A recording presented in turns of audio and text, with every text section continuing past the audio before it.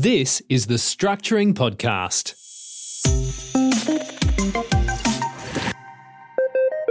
Good day and welcome back. This is episode 83 of the Structuring Podcast. Terry W. here, and today's topic is deciding which property to sell first. All right, so now rates are very high. They're going to possibly get higher. A lot of people may be also coming off fixed rates, so it's going to be a bit of a shock when that happens. So those with multiple properties might need to sell one. If you're going to be struggling with cash flow and you're running out of money, it's probably best to consider selling one sooner rather than later. So for those with multiple properties, how do they decide which property to sell? Well, it's not as simple as selling the one with the most equity. That's one option. But there's a lot of other things to consider. So the first one is capital gains tax. So should you sell the one with the most equity? That could be the one with the biggest capital gains. So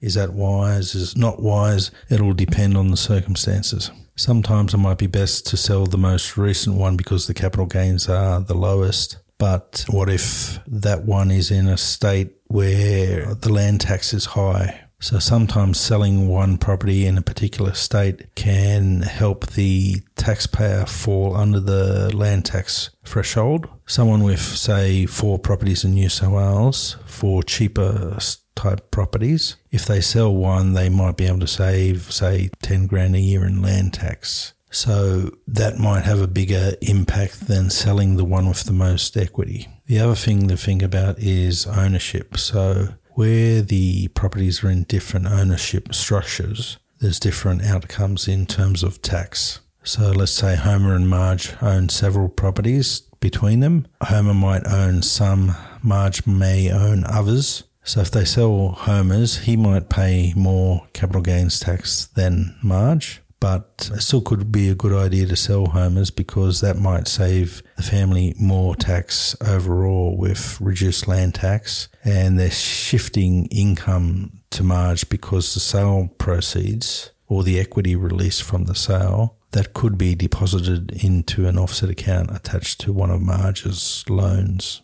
They've also got to figure out the asset protection side. So Homer might be in a more risky job. So selling his property might be better from an asset protection point of view, but they've also got to consider estate planning.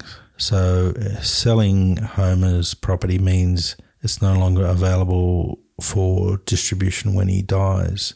And if Homer has kids from another relationship, that may impact them. They may not inherit anything if Homer suddenly died. And the same with Marge. They've also got to consider their future plans. So is there any possibility they may want to move into one of the properties in the future? If so, they may want to keep that property. If not, then it might be available for selling. And the other thing is loans in general. So once a property is sold, any loan that is or was used to purchase or improve that property, the interest on that loan is no longer deductible, but that doesn't necessarily mean it has to be paid out. If the security of that loan is another property, they could keep the loan open even though what it was used for is sold, and then they could recycle that loan. So they could pay it down to $1, they could redraw and invest elsewhere.